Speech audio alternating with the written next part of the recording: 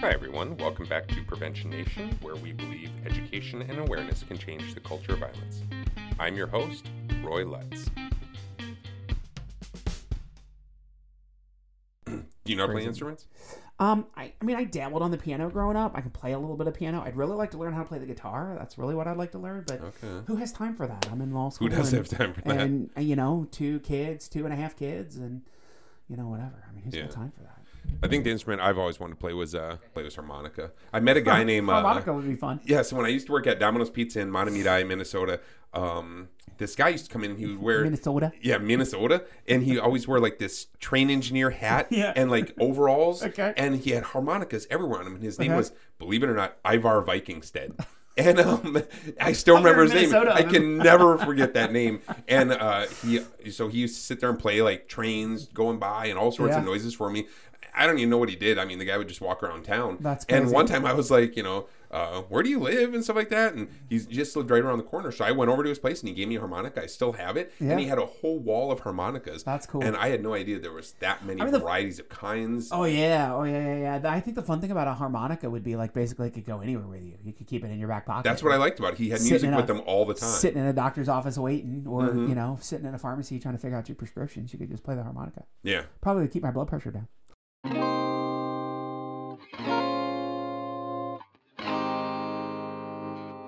Welcome back to Prevention Nation. This is Roy here with my guest, Tommy Koopman. And Tommy Koopman is from the Mental Health and Recovery Board of Warren and Clinton County. Yeah, I mean, a technical title is Mental Health Recovery Board serving Warren and Clinton County, but, our name changes so often. So. It's such a long name. Tommy, really what I want to talk about, I mean, you're in the office all the time, and we always talk, shop here.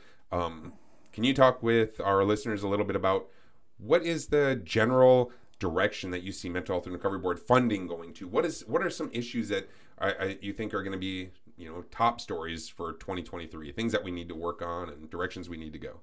Specifically in prevention or just in general? Yeah, prevention. So I think there's a couple things coming. I think with the advent of COVID over the last couple of years, we've seen a lot of issues related to mental health, especially in our younger population. Yeah, so I could see a switch to that.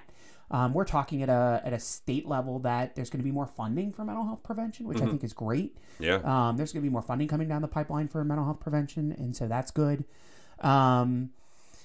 General directions. I think there are places where we could be better. I think we could have better relationships with the school districts. Absolutely. And fund some prevention that direction.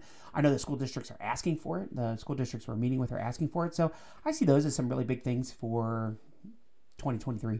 Yeah, I do too. And I think that's a trend that we're seeing as well here at our agency. We're out there currently, Maddie and I, in prevention, literally writing curriculums right now to meet all the different needs from the different requests from schools and for every population, we're looking at all the way from early elementary, all the way to high school. We're looking at, all different varieties of classrooms with different kinds of students, different cognitive and functional abilities. It's across the board. Well, I would say, the great thing,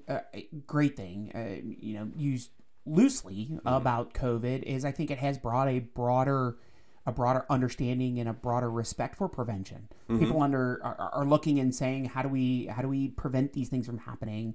How do we prevent kids from getting to a position where they're dealing with, major mental health crises? And so what can we do? What can we be doing on the front end to help prevent that? So if there's anything good that has come out of COVID, I think it's that. I think it's that people are looking to prevention and looking for prevention in places that they haven't traditionally.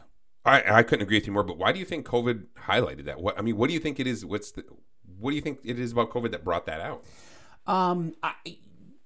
I honestly, my opinion, I believe it was sort of the radical change to people's lifestyles. People were used to you had kids that were used to going to school every day. You had adults that were used to going to work every day. And all of a sudden, what was their normal routine? Humans are creatures of habit. We are creatures of routine. And all of a sudden, our routine was upended. And it was upended in a huge way. And so mentally, how do we deal with that? How do you deal with the fact that, even things you might used to have done for your own mental health, like going to the gym. Yeah, people go to the gym and work out, and that's how they manage their self-care. And you can't do that anymore. Couldn't do Right. that anymore. And, for some folks, it was maybe going to the park or going for a walk. And some of that was even challenging Yeah, all of a during sudden COVID. everything was restricted. Yeah. Correct. All of a sudden, everything was restricted. So now I'm living and working and playing all in the same space. And some of my self-care routines are upended. And how do I manage that?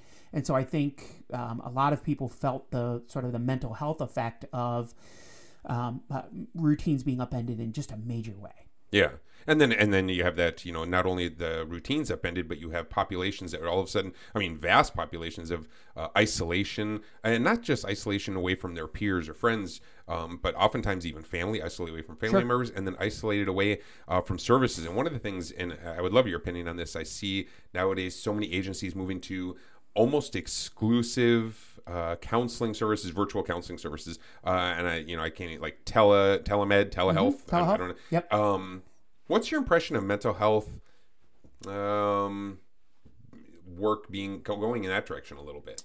I know we're kind of I think it's going away from prevention a little bit. I think it's a wonderful tool, but even some prevention is happening virtually. I think it's a wonderful tool, and used like any tool, used in the right way, and wielded by the right person, can be a wonderful tool. I think, if you try to use a hammer to put in a screw, you know what, it's never going to work. Right. So I think in identifying where telehealth can be very beneficial and can be very, very useful, and finding ways to do that, I think it's great. I know one of the places that, especially in prevention, and really more early intervention, but in some of those early intervention groups, like when we've got kids that have identified an issue, like let's say it's anxiety or depression, quite often we can do some group work with those students. Well, prior to COVID, that all happened at the district. So, if we had 2 kids at Kings and we had 2 kids at Waynesville and we had 2 kids at Springboro, all of those groups had to happen individually. Well, now through some of what we can do virtually,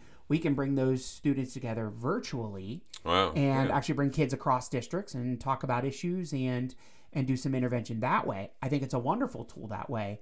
The other great thing about telehealth is it allows folks for whom driving to the doctor is a chore. When you think about some of our rural communities, we cover both Warren and Clinton County. So some of the more rural areas of Clinton County, it allows folks who maybe driving to a doctor would be an all day or a half day event to now see their doctor, on a relatively easy time schedule, see them when they can in their own space without having to travel. Oh, absolutely. So, the concept around access to service, I think it solves a lot of very difficult and challenging issues for a lot of people regarding transportation. And just even, when you talk about single parents, my mother was a single mother, like taking time off of work. And even my wife and I, where it's we both work. But getting our kid to a doctor's appointment, my middle child needed a meningitis shot because she couldn't even return back to school just this week unless she had that. But both my wife and I trying to find time off of work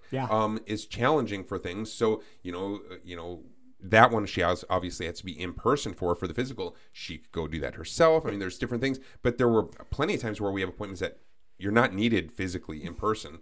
My wife and I wouldn't have to take time off work. My mom recently was traveling. She was actually in Oklahoma and had a medical issue and was able to have a telehealth visit with a doctor, a nurse, and able to have them prescribe what she needed out of town and all of that. You think about prior to telehealth, you would have had to have found a doctor somewhere else, be established as a patient, do all of this stuff, or walk into either a clinic or an urgent care.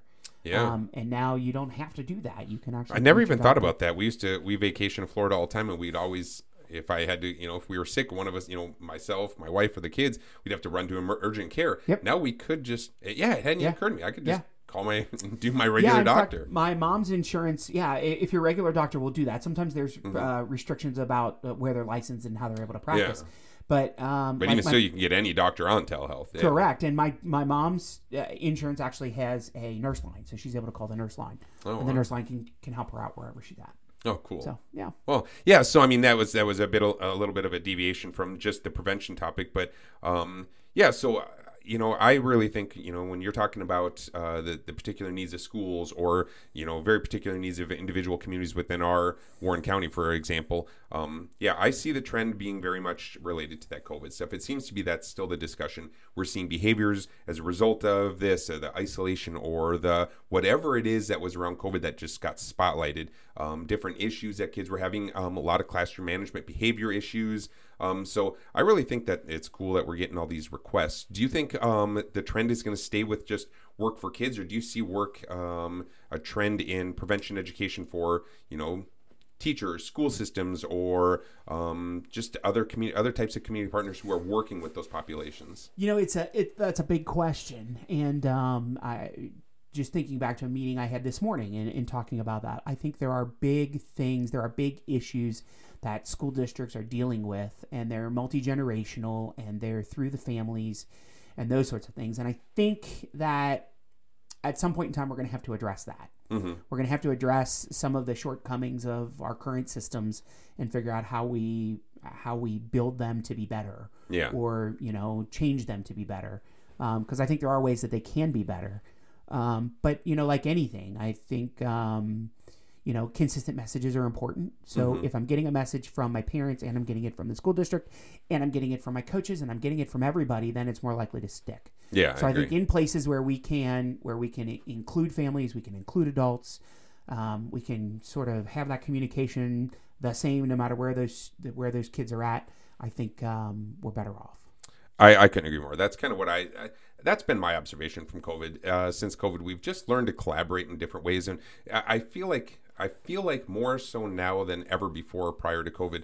I feel like a lot of this work is so community oriented. So many people involved, different voices, different community partners. I just think that's critical when we're looking at, because I think we are at the level of needing system change, not just this fixation on what kids need to learn. I mean, when I talk with teens at our youth summit, they're all expressing they want life skills courses. They don't want this just traditional school system, go to math class, they want to learn life skills. They want to learn how to manage their own behaviors, their own feelings, their own emotions. They want to figure out, a lot of kids were talking, about trades. My son, almost all of his peers, they're not even looking at planning at college, and they're looking at trades. They're looking at staying local, developing skill sets, not just this. I'm going to do really good on ACTs and go to college one day and get a job somewhere else. Like, they're managing stressors and anxieties. It just feels like so much is going on. I think systems have to change with that too. I agree with you, and so I think that shift to community, more community. The idea that not one person can be the answer to anything. Mm-hmm. I think it's going to take a community, it always does. It takes a village. So I think it's going to take a village to do that. And I think it's also important at looking at how do we meet kids where they are. Mm-hmm. Sometimes instead of trying to meet kids where we want them to be, right, we've just got to meet them where they are. And we look and we say, well, why aren't they here? We really want them here. And that's great that we want them here, but they're not there. Yeah. And so how do we meet them where they're at, to provide the service, to provide the support, to provide the structure that they need where they're at? Maybe to get them where we want them to go, or maybe just to help them get to where they want to go. Right. Yeah, absolutely. Well, I appreciate you being on the podcast, talking a little bit about, some of the prevention directions that prevention is going. Is there anything else you'd like to, listeners to know about the Mental Health and Recovery Board? I mean, what do you fund? What's just a general overview of who you are? Okay, so general overview of the board. So the board system, without getting too deep, every county has a board. Yeah. The board's goal is to plan, fund, and monitor mental health and prevention services in the county that it serves. So our job is to everything, the whole spectrum from promotion, prevention, intervention, treatment, and recovery. That's what we fund through a number of community providers. One of the things I will say is that obviously now with the advent of 988, for anybody in crisis, they can certainly call 988. They can still call our local crisis number, which is 513-695-6333. Okay. They can call the local crisis hotline. They can also text 4HOPE to 741-741. Any one of those will get them crisis help. Excellent. Wow. Hopefully this is a great year. Hopefully we see lots of change, and we make a difference in our community. So thanks so much.